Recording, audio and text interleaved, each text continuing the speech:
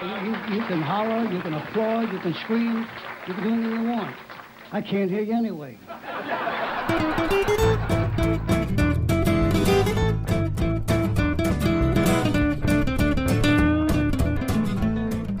Hi, everyone. Welcome to the Salt Lake Dirt Podcast. I'm your host, Kyler Bingham. Today on the show, we have author Gary Lippman, whose novel Set the Controls for the Heart of Sharon Tate came out just over a year ago on Rare Bird Books. I got the chance to talk to him when the book came out for the website, saltlakeDirt.com. But I really wanted to have him on the new podcast, talk about the book some more, see what he's up to during the pandemic. So it was a really fun conversation. I got some great recommendations from him, some amazing writing advice, which is always welcome. So stay tuned for that.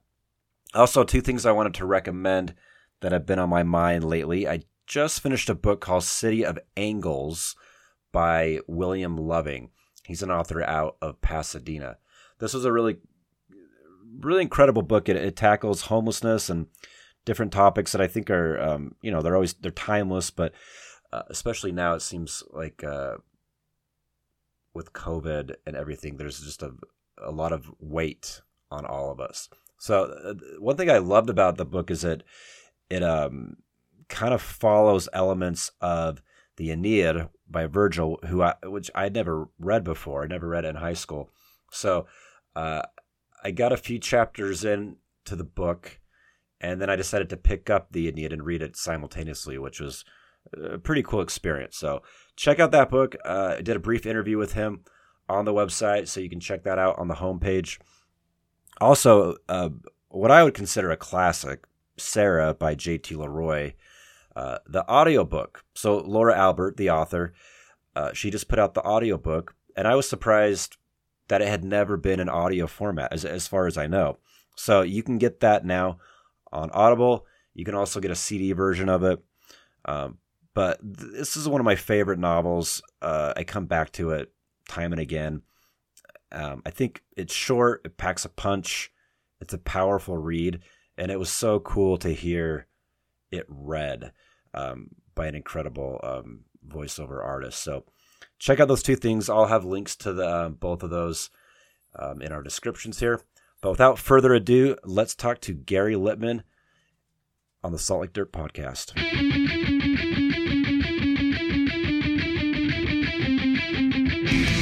Can you hear me? I got you now. Can you hear me okay? Cool. I can hear you. You're Kyler. Yeah. I'm Gary. Thanks for having me on. Well, thanks for being here. Thanks for taking the time. My pleasure. You know, I'm greeting you, whereas I've seen you interviewed a bunch of authors in the past. My interview may be unique because the house where I'm staying lost all Wi-Fi from a storm last week. So I'm doing this podcast with you from my car in a parking lot of a Barnes & Noble, because that's the only place nearby where I can get a signal. Oh, wow. I may be one of the more uniquely located authors for you. Well, I'm honored that you didn't, that you. I'm honored. That's I'm cool. honored to do it as long as my phone holds up. It's fully charged. So. Okay, great. Well, let's get to it. So, we have Gary Lippman here. I found out about you because of your novel, which I loved. Thank you so much. Yeah, Set the Controls for the Heart of Sharon Tate. Now, is this your first fiction book, your first novel? It is. It's my first published novel. I wrote a bunch, many stories, and a few other novels as well that I either couldn't sell or didn't try to sell. This is the first one that I decided to put the pedal to the metal and go for it and really push to get it, find an agent, and she helped me find a publisher. Well, yeah, I've been writing a lot before. Thank you. Yeah, so I did want to ask, and I think we touched on the online interview, but just for the podcast, the whole angle on Sharon Tate, and it happened to come out on the 50th anniversary, right? The year. Right. So that wasn't planned, was it?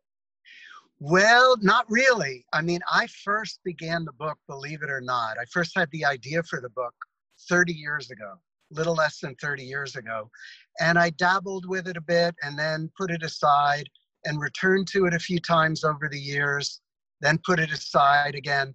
And finally, about 5 years ago, thought, whatever happened to that? Let me see if I can make another pass and finish it, which I did. And then about 2 years ago, I found my agent. So the auspiciousness of the date of publication wasn't planned, but certainly when I saw it coming into view, I thought, that's pretty cool, so yeah. Yeah, definitely. I mean, because we had the Tarantino film Right. that came out. So there's a lot of revisiting that. I got kind of on a kick after I read because I didn't realize it was the 50th anniversary. So I read your book, and then I was in Los Angeles in October, and I did the I don't know if you've heard of Dearly Departed. They do these kind of like these dark tours over the like dark side of Hollywood. So they have one that's all Charles Manson and Sharon Tate. So they take you all over, show you the locations, show you the property of Cielo Drives, the homes torn down. But it was pretty fascinating. Then I went on the Helter Skelter kick. I didn't quite finish that, but I got pretty far. So yeah. I mean, I love the book. And you said, because you're definitely not, how do you pronounce it? A Sharonophile? Sharonophile, yeah. Sharonophile. Yeah. So you don't consider yourself a Sharonophile. No. That's what they call themselves, right? Wow. What's that? Is that what they call themselves? Well, I made up that concept 30 years ago when I first had the idea for the book. I should mention that when I was a little boy, and this is one of the very few autobiographical scenes in the book, which is mainly just imaginary, but one scene that actually happened was when I was about 10 or 11. I was watching TV at home in my house in New Jersey where I grew up, and there was a bad James Bond spin-off movie from the late 60s called The Wrecking Crew with Dean Martin. And I began watching it, as an 11-year-old boy does back in the late 70s, or well, then it was the early 70s. And a woman appeared. The lead actress had red hair, was gorgeous, but was also extremely charming and self-deprecating, playing a very kind of klutzy comic role. And I absolutely became enchanted by her. And aside from maybe a few crushes in school of girls, I didn't really ever spark to women before. And I fell in a kind of entranced puppy love with this actress who I didn't recognize. It wasn't Raquel Welch, who was my main crush subsequently. It wasn't anybody I recognized. So I waited until the credits of the film rolled to see what her name was. And when I saw the name Sharon Tate, I had already looked at the book Helter Skelter in bookstores. So I knew who she was, and I was horrified because she was then only 5 years before murdered, horribly murdered.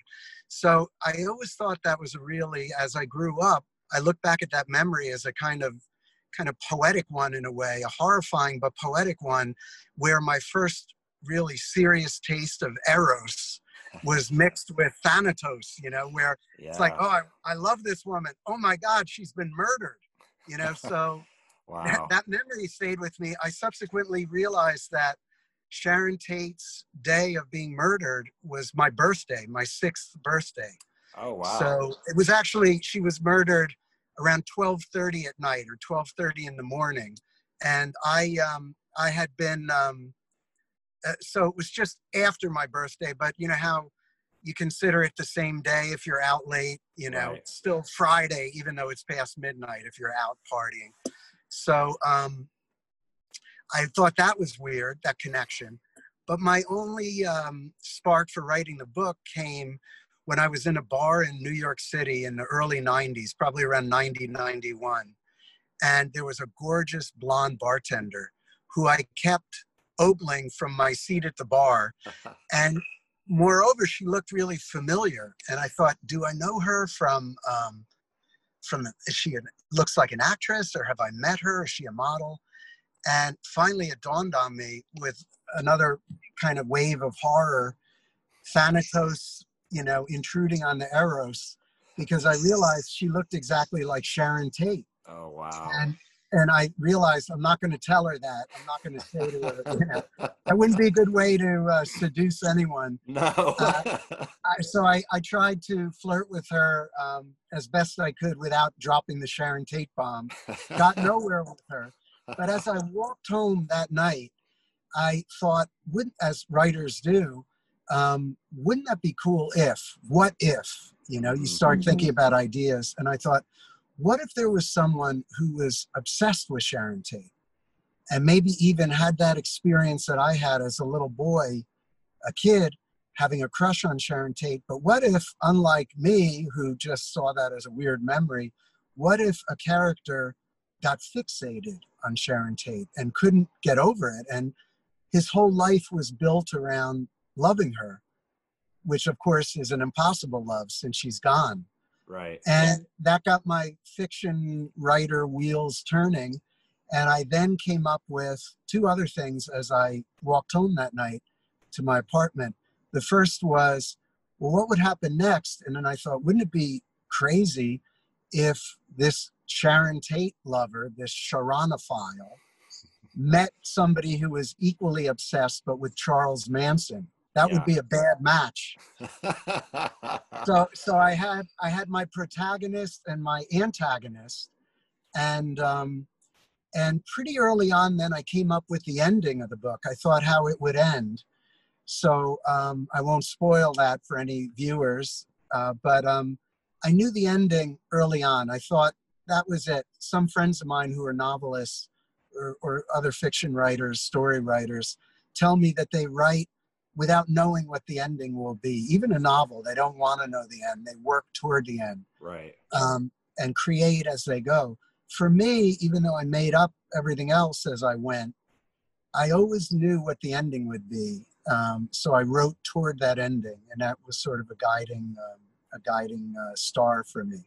Sorry if I gave you a long answer to that short question. No, that's great. I love that approach because I've heard, I love talking to authors and hearing their process, and every project can be different, but there's some common threads that a writer will stick with. But I tend to hear people don't approach it the way you just said often, but it makes a lot of sense to me because you could just go on and on you could never finish a book if you don't reel it in somehow. So I like that approach because then you're not rigidly sticking to a point by point outline, but you have kind of a guiding post to get you where you want to be. Right. So yeah, exactly. Yeah, that's cool. One of my favorite quotes about endings is someone said that an ending of a story should be surprising yet inevitable. Yeah, I love it. Yeah, it's so true. Yeah, and then you feel like as a reader, you put the work in. You if you're enjoying the book, and that's exactly what it is. You're shocked, but then when you're thinking about it, it's exactly that. It's like it couldn't have ended any other way. So exactly. It's great. Yeah. That's so truly successful where you say, I didn't see that coming, but that's the only way it could have been. Yeah, no, totally. Yeah, I just watched a limited series on Netflix last week called Caliphate. Just one season. It's out of Sweden, but I was so shocked with the ending, but it was inevitable. In my mind, I thought about it every day since, and it just that's the way it had to end. So it's a beautiful piece. I got to thank you because I struck up a pretty cool friendship with a friend of yours. She read our online interview and reached out to me. So Laura Albert is a good friend of yours. So that was, so I've been kind of talking with her here and there. And I was always a huge fan. Yeah, coming up because I think she said her books are coming out in audio pretty soon. Yeah. They haven't been in audio apparently. For your viewers who may not know, Laura is the real name of the writer known as J.T. Leroy. Right. Who's legendary. Well, I thought it was a joke, that she reached out, and I thought it was just like a hack Twitter account. And it was really her because I'm a huge fan of her work. I Yeah, have all her stuff, so I was a yeah. bit taken back. So pretty cool. So thank you for that. She's one of my best friends, and I'll say about her, even though there's so much controversy, and I'm sure your viewers probably know about the stories about J.T. Leroy. There have been books written about that that Right.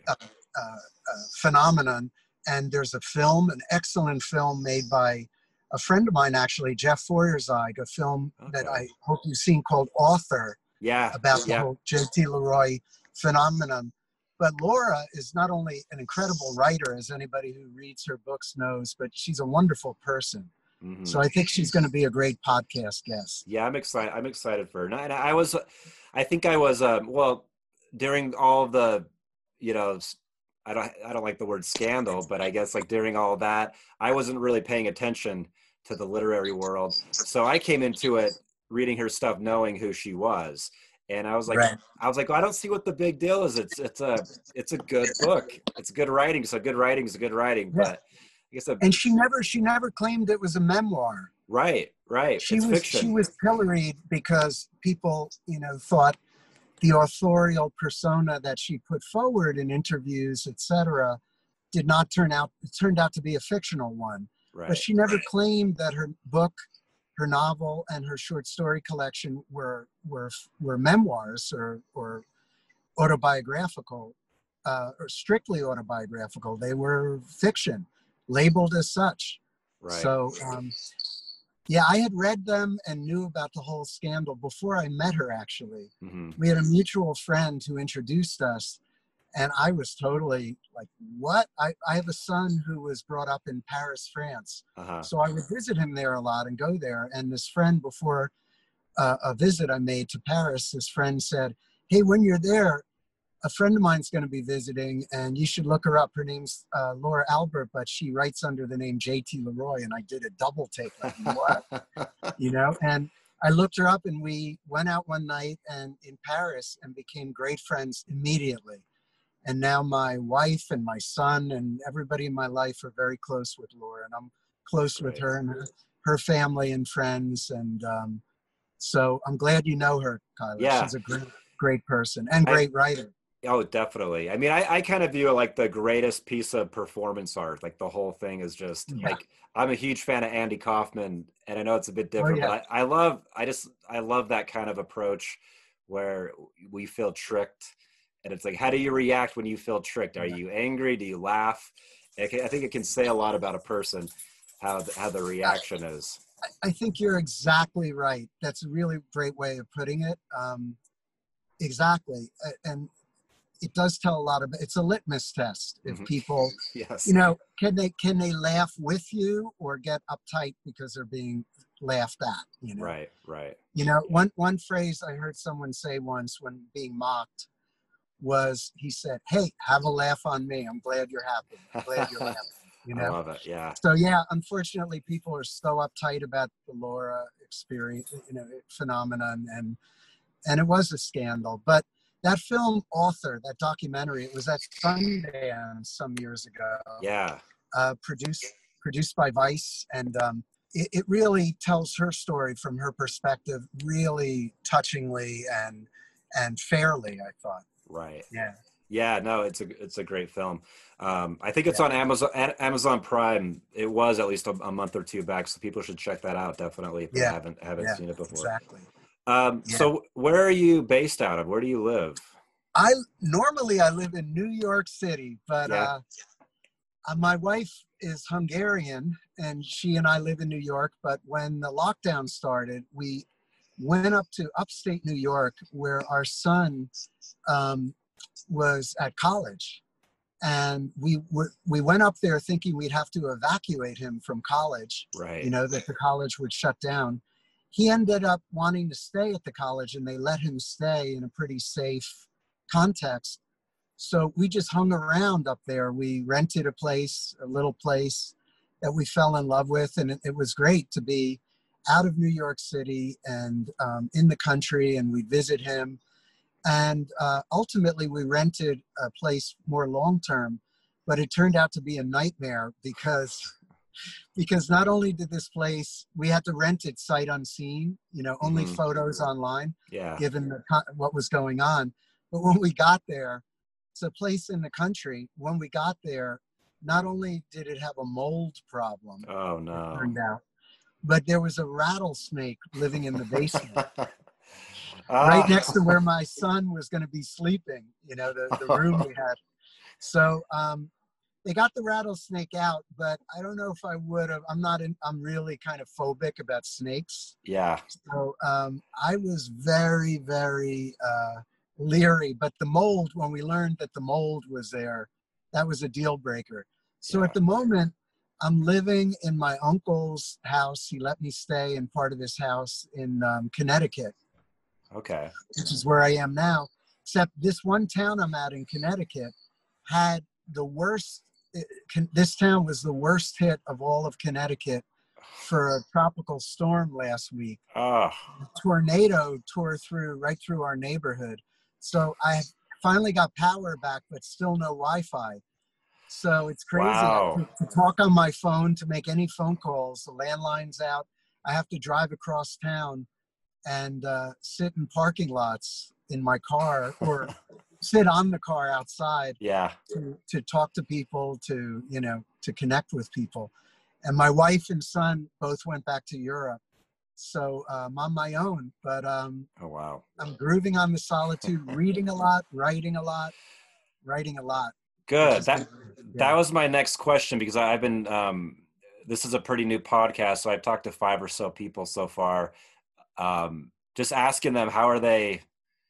Like, some people are they're not able to read or write at all, and some people. Yeah. I just talked to someone who finished their first draft that they sent to their their editor, and it has a book deal. So she said it was it was perfect timing for her, because she was like kind of wrapping it up in March, and she just like blazed through and finished the first draft about 2 weeks ago. And now she's just kind of like, now what do I do now? Like, the world's falling apart.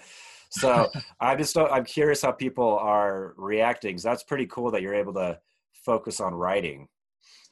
Yeah, I have been. I've been working on a book of very short stories, I wanted to do really short ones. And it's been probably, for me at least, that's been cool, because a long piece, especially if I were just starting one, where you're still exploring and not entirely, you don't have that forward march momentum, maybe at the beginning of a novel or memoir, that might be tougher. But the stories it's worked well, and I think I'm pretty much getting to the end of that.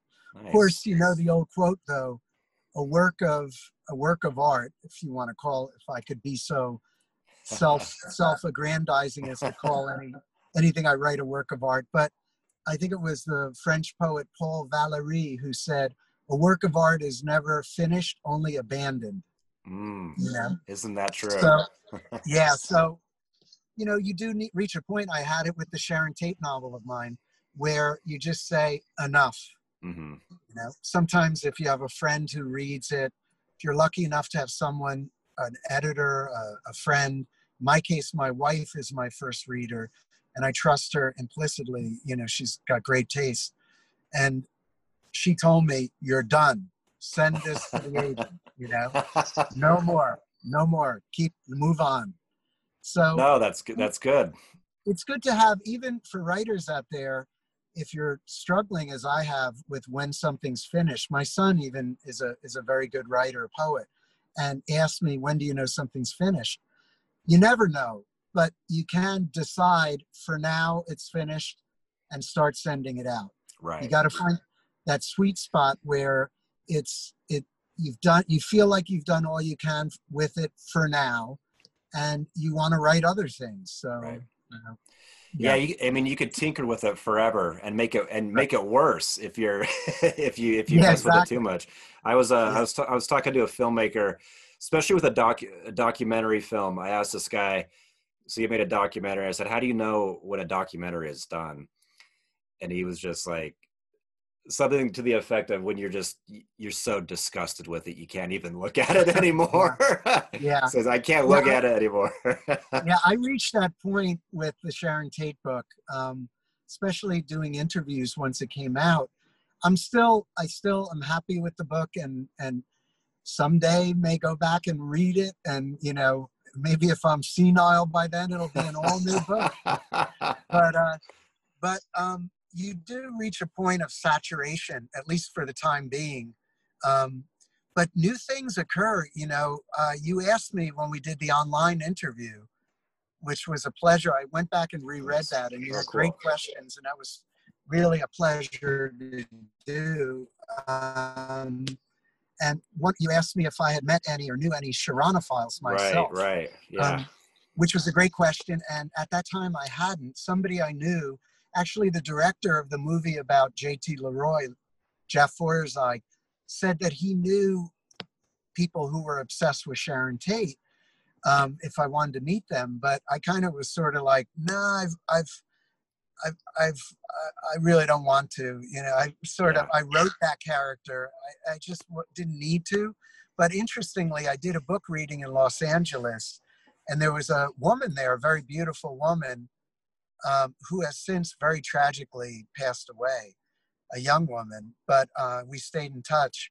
But to my amazement, at this book reading in Los Angeles, she was a Sharonophile herself. She was a collector of Sharon Tate memorabilia and a real fan. She wasn't, she had a whole life apart from that. She was just an interested collector. Mm-hmm. In fact, she also knew Sharon Tate's surviving sister. They were friendly. Oh, wow. So she had an incredible life besides, and she was herself a very talented writer. I might as well say her name. Her name was Amy Harwick. She was a writer, and a few months after we met, she herself was murdered by an ex-boyfriend who was a crazy stalker. Oh my God. But I met her at my book reading, and she was very into Sharon Tate. She was an incredible person. She, as I say, talented writer and a lovely, lovely presence. So that was a crazy addendum to my novel and the publication of the novel. And I miss her, and I miss the books that she would have gotten to write had she been able to live on. Wow, that's awful. Yeah. Yeah. Man, yeah, that I can see how with this book, I mean, it's time to, you love it. It was a labor of love, but you want to move on to new things. Yeah. For sure. Yeah. And my stories that I've written don't have to do at all with Sharon Tate. Yeah. I'm done. You're done. I've drilled that, I've mined that. I've extracted all the ore from that mine. Yeah. I go on admiring Sharon Tate. As I think I say this to a lot of people. I think that had she lived, I think she would have been a really successful actor. Mm-hmm. And I think she would have become really, really successful. I think she had, not only was she, of course, a great beauty, but what wasn't so apparent, because she wasn't allowed to live long enough to really show this in her work, she had a great skill with light comedy, with comedy. And that film that I first saw when I was a kid, The Wrecking Crew with Dean Martin, she really shows a very great touch with comedy. And I think she could have been like a Julia Roberts or a Meg Ryan, kind of America's sweetheart, and really had a great career. And it's a great loss. Whenever we lose an artist, as well as a human being, it's a double loss, because we not only lose them, but we lose their work. Yeah, the work they would have go on to do. Right. Yeah. And it is like I like this book, and then other things like Tarantino's film I really enjoyed. But it is, it's nice to humanize this person, because I think so much of like, you hear the name and you just think of Charlie Manson, crazy cult, mass murderer. So I think it's good to have this kind of stuff out there that does humanize these people who are just kind of known for Oh yeah. something that I'm sure their families are just, hard enough losing them that way, but then everyone in the culture knows them because of this awful event. So it's good to Right. have stuff Yeah. like your book out there. Yeah, in my book, as you saw, I tried to have her be a real presence Mm-hmm. as well, not just the subject of these crazy fans of hers, who are respectful of her, but who I take an attitude in the book that maybe they're being such big fans of hers, maybe takes away some of her humanity. Mm-hmm. So I tried to have her voice there. So in my book, as you remember, I have a lot about her life and her struggles, because she had a pretty, the tragedy of her death was not the only tragedy in her life. She had a lot of struggles. Mm-hmm. For a beautiful woman, she suffered her share in her 26 years of life. And so I wanted to represent that. And my goal was to be very respectful to her. I hope the book was read that way by people. Definitely. But yeah, by me for sure. I could be completely. Well, thank you. Yeah, definitely respectful. Cause I mean, I didn't know what to expect when I picked it up. I honestly didn't have any idea. It just kind of intrigued me. So it was very respectful, not sensational. It was well done, very tasteful. Thank you. So good job. Thank you, man. I appreciate it. Yeah.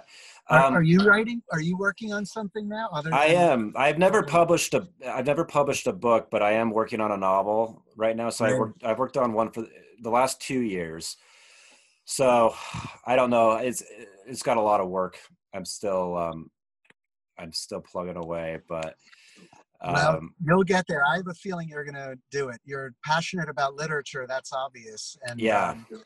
And you know that you got to reach a point when the novel's done to Yep. start sending it out. I know it's scary, but I know I got to do it, and it's what I want to do. It's what I've wanted to do forever. So this is I'm determined. Beautiful. Yeah, so that's great.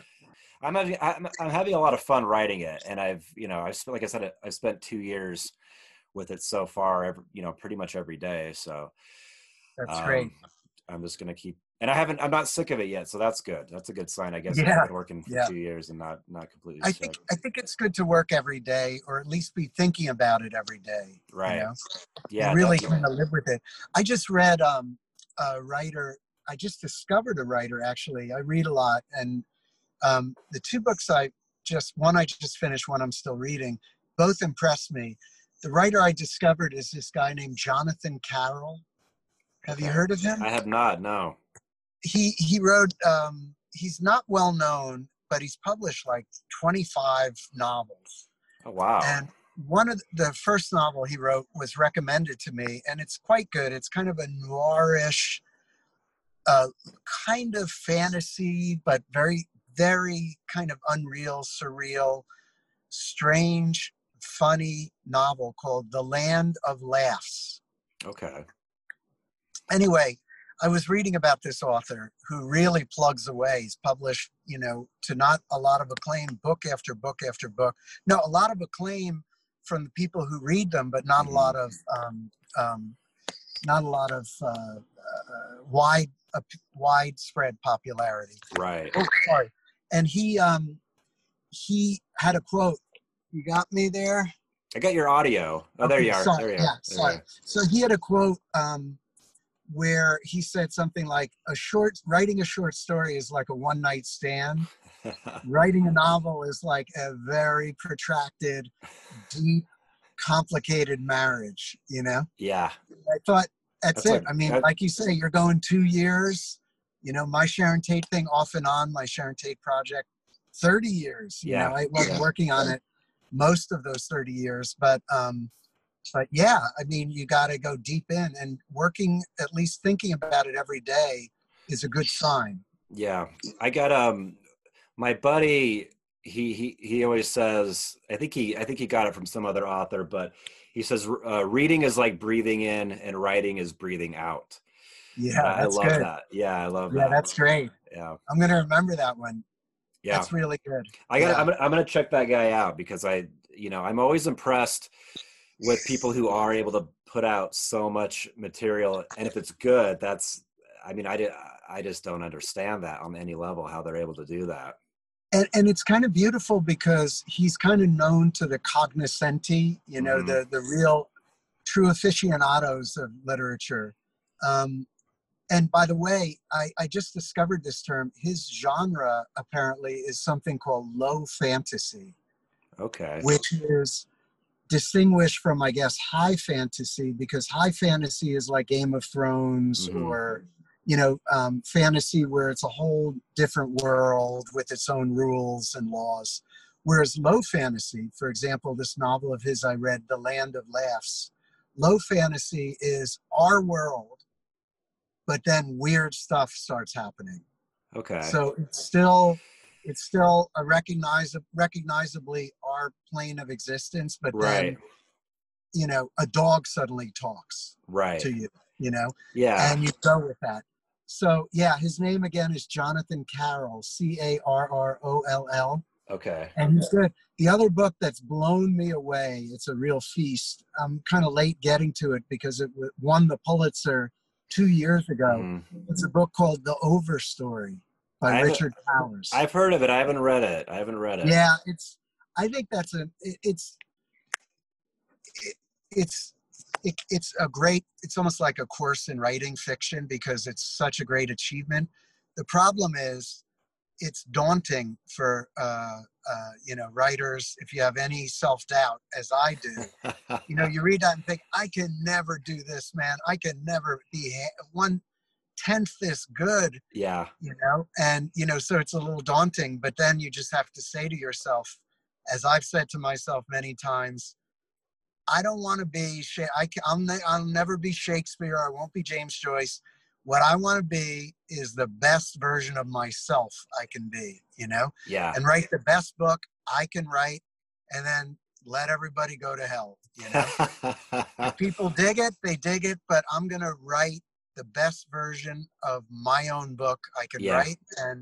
And if Richard Powers can write Rings Around Me, okay, that's his scene. Yeah. You know?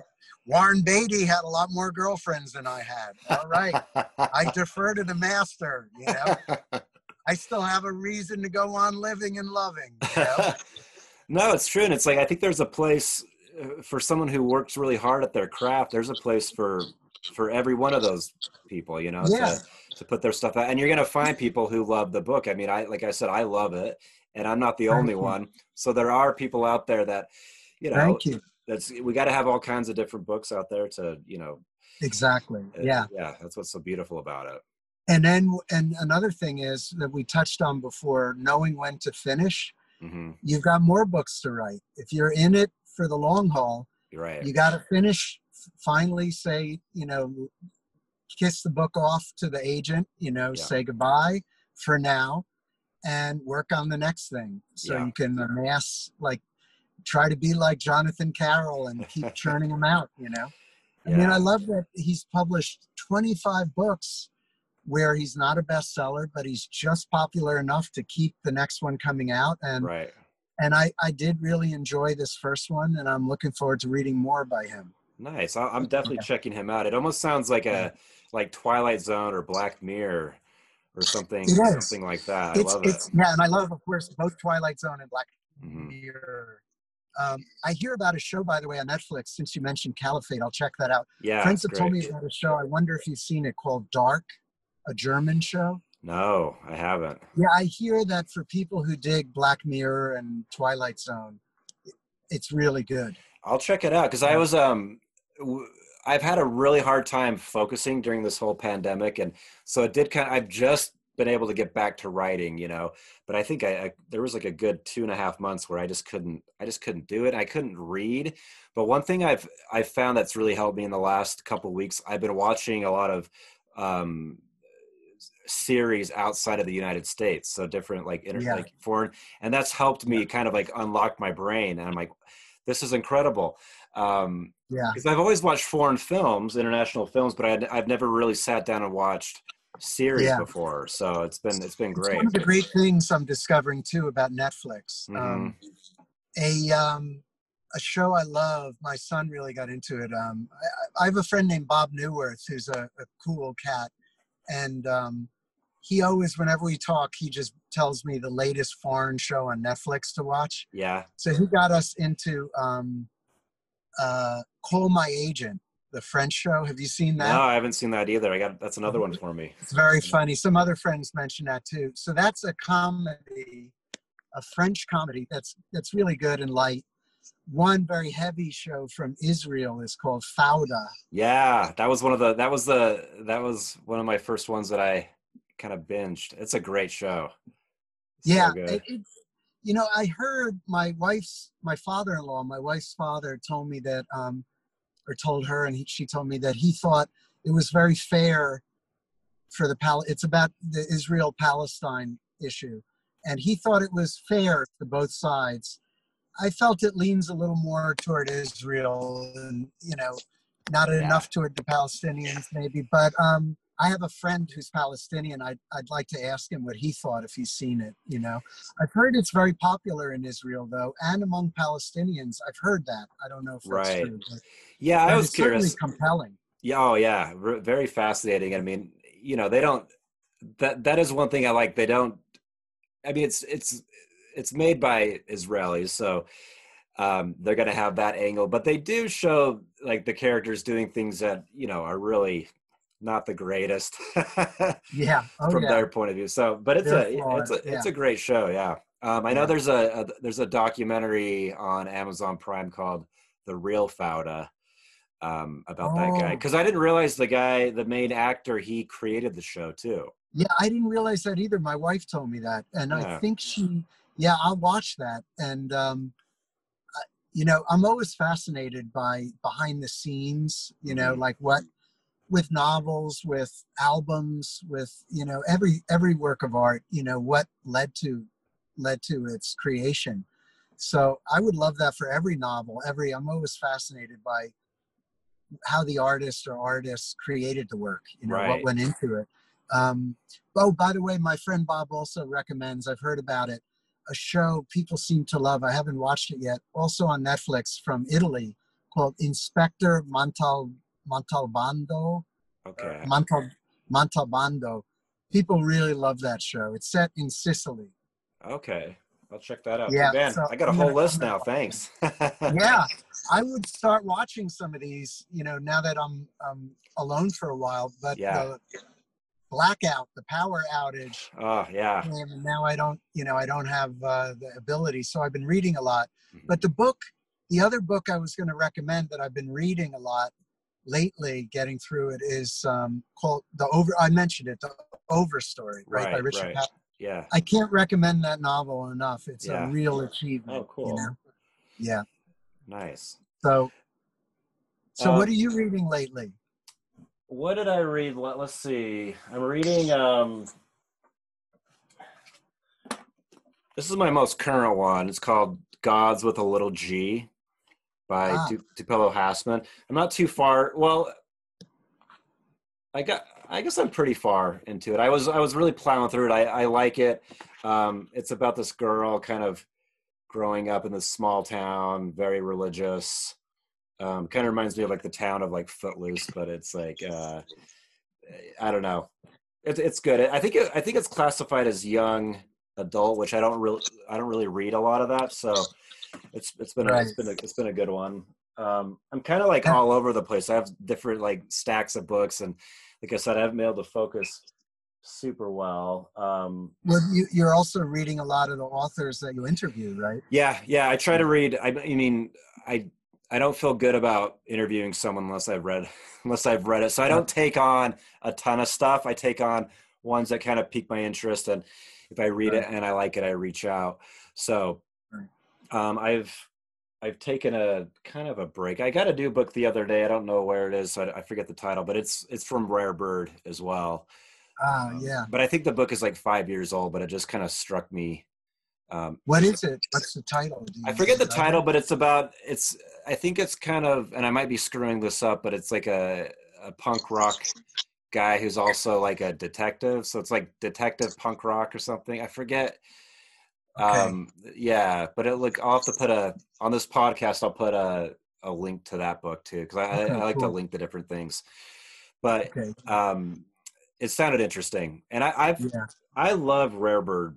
Like everything they Yeah. put out, I tend to really enjoy. So they're a great Yeah. publisher. They are. They were really good to me. It was a pleasure working with them. Yeah. Uh, and I hope to in the future. Yeah, they're the editor. You know, the process for any writers out there, it's pretty intense when you've worked on the book. And I had an agent who gave me suggestions for the book, but then my publisher, Rare Bird, had the editor for the book, had great suggestions, and it was a real pleasure working with her and intense. You know, Hmm. to have somebody make such suggestions late in the game and change the book. You Right. know, so I ended up.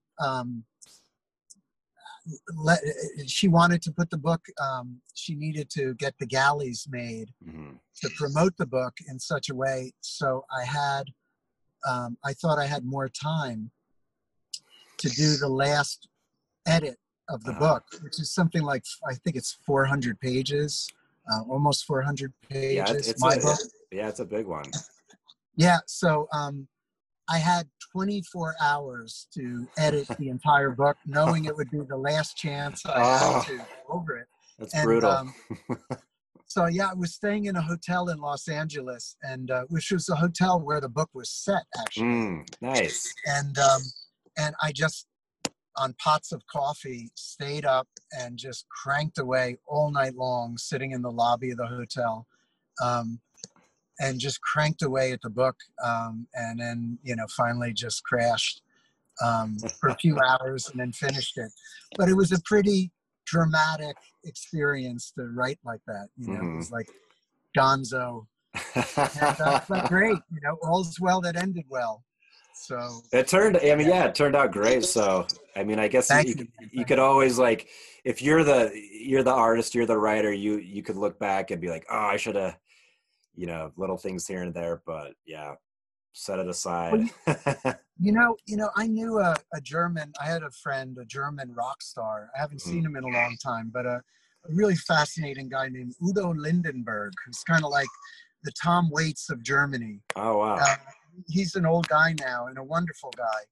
And I asked him once about a record. I said, which of your records is your favorite? Because he's put out, Hmm. dozens of albums over decades. And he said he never looks at each record and compares them. He just regards each record and thinks, that's where I was that year. You No, know? I love that. Yeah. Yeah, it's great. As soon as he told me that, I thought how useful that was. And it not only is useful for your own work, and think, so, my Sharon Tate novel, years to come, if I imagine picking it up and kind of wincing at a word Hmm. choice, or, oh man, this scene goes on too long or whatever, Right. I can nevertheless shrug and say, well, that's where I did the best I could then, given Yeah. what I had then. And that applies, I think, to relationships too. Yeah. That girlfriend or that work connection or whatever it was, I was doing the best I could back then. I was, Right. that's who I was then, you know. No, it's great advice. Yeah. That, Charitable way of looking at your life, and your work. I love it. Yeah. So Yeah. I forget, there's a historian that I really like, and he was talking about just different like statues and monuments that are all over the country. And I think the topic came up because of like the controversy of removing certain statues.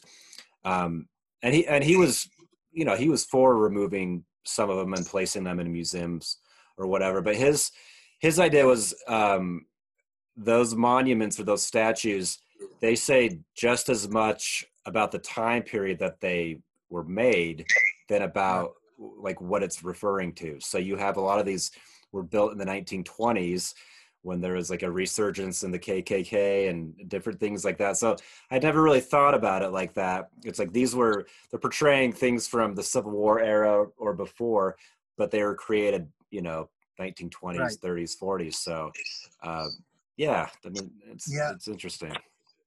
You know, my response to that is I have a friend named Hui Dao in who lives in New Orleans, Uh-huh. and they were taking down the statue of Robert E. Lee from what's called Lee Square Hmm. in or Lee Circle in New Orleans, and my friend Hui suggested that they keep the name Lee Square, but instead of Robert E. Lee, they put up a statue of Bruce Lee. I'm all for that. Oh yeah, that'd be great. That'd be great. Bruce Lee, who actually was friendly with Sharon Tate. Not a lot of people know that. Well, I guess that was in the movie, In the right? movie, yeah, I think Yes. wasn't there some Yeah. controversy? They like, I mean, the way he was Yeah. portrayed was that was Yeah. a great scene. I actually, I had a little issue with that because I thought, you know, he came across as arrogant in that Bruce Lee did. Oh And yeah. I think he probably was arrogant. The little I know about Bruce Lee, but I don't think he would have been arrogant that way. I think there was a little Tarantino was taking a little license there. Sure. I think he was actually a really cool guy, Bruce Lee. And talk about another tragic young death. Yeah. Yeah, I can't tell you how much I loved Bruce Lee when I was a kid. Yeah. There really was a period where men my age, when we were boys, were so crazy about Bruce Lee and the whole kung fu. The movie Enter the Dragon. And, right. Is that the one with Kareem Abdul-Jabbar? Is that the no, one? that came out after Bruce Lee died. It was called like Revenge of the Dragon or Dance of the Dragon or Return of the Dragon. Something, yeah. They were cashing in. They had shot that but not finished it. Uh-huh. No, Enter the Dragon was the last one completed before he died, and actually a really fun movie. Uh-huh. And that had Jim Kelly, who I think was a football player or a basketball player also, it's kind of a kitsch classic, Enter the Dragon. I need to rewatch it. Yeah, my older brother was really into Bruce Lee, so I remember when I was just a kid, he'd have those on, so I'd kind of come in and out. But as a kid, you're just kind of mesmerized. I mean, because the special effects are not there. He's really doing all that stuff. Oh yeah, yeah, pretty incredible. Yeah. He was incredible. I'll tell you funny. I made a friendship through Bruce Lee because I was on a flight to Paris to see my son, and I had found, like in a used bookstore, a little cheapo biography of Bruce Lee from the early 70s, and kind of for nostalgia's sake, I bought it, and I took it out on this plane before we took off, and the guy next to me was a Colombian guy, and he said, "Oh, when I was a kid in Colombia, I had that same book." So wow. We began talking, and then something really trippy happened. This was back not that long after September 11th. So people were kind of nervous about flying, and suddenly, while this Colombian guy and I were becoming friendly, talking, there was a ruckus, a bunch of rows behind us, where a guy started screaming and shouting, and they ended up having to bring the police on the flight. We wouldn't take off, and they removed this guy by force, right? Oh, wow. And he's screaming, So this new friend and I, this Colombian guy and I, looked at each other and like, whoa, thank God they got him off before we took off, right? Yeah, yeah. And we continued speaking, and they announced that they're going to take off soon. So we're glad. And then, and imagine a look on my face, Kyler, when the crazy guy who they had hauled off the plane 20 minutes later walks back on and gets back in his seat. We were totally freaked, like, oh no, they cleared him. But now what's going to happen? We got like an 8-hour flight. You need Bruce Lee in that case, right? Yeah, exactly. Where was Bruce Lee when we needed him? It was a biography of Bruce Lee. It wasn't even like a guide to Jeet Kune Do, his martial art form, like we could brush up on it. We didn't have any wisdom there that we could use. Fortunately, that guy didn't. I looked at him a few times, you know, when I'd walk back to use the bathroom. He slept the whole flight. So you probably had yeah, one too many, yeah. Yeah, but I was a really unhappy camper when that guy walked back on the plane. This new friend and I, looked at each other and both went white, you know, like, oh shit. I mean, why couldn't they put him on the next flight, you know? Because that's gonna freak out everyone on board. I don't know. I mean, that dude must have talked his way or had some kind of credentials that were solid gold, because they took him off, you know, by force, you know, and it was, yeah, I'd love to know what that story was about, you know, how he got back on. Yeah. But it was totally, you know, Bruce Lee's spirit looked over us. must be, Yeah. must be. Well, Yeah. Great. Well, thanks, Gary. My pleasure. Thanks for Kyler. talking with My me. It's been regards to amazing. Are you right in Salt Lake City? Yep, I'm right outside of downtown Salt Lake. Yep. I love that city, man. I've spent a lot of time. Oh, cool. There. Nice. Yeah. Yeah. I've been there many times. Many Great. times. I've always had fun there. People are super friendly, and so give my regards. I will. And if you ever pass through after all this craziness settles down, look me up. I'll look you up. You're now my only friend in Salt Lake City. Right on. Yeah. That's a good place to be. I look forward to meeting you in person when this is all over. And in the meantime, thank you for supporting my book and being cool. And thank you for doing your great website and podcast. Great. Yeah, I appreciate that. Most of all, good luck with your novel, man. Thank you. I need it. So that means a lot. Reach out to me and get in touch. Will, yeah. And I'll look forward to connecting, even, you know, just through email or whatever. Great. Okay. But good luck and stay strong, Kyler. Thanks a lot. You too. Thank you so much. Take care, my man. Okay. Take care. Be well. All right. Bye. Bye.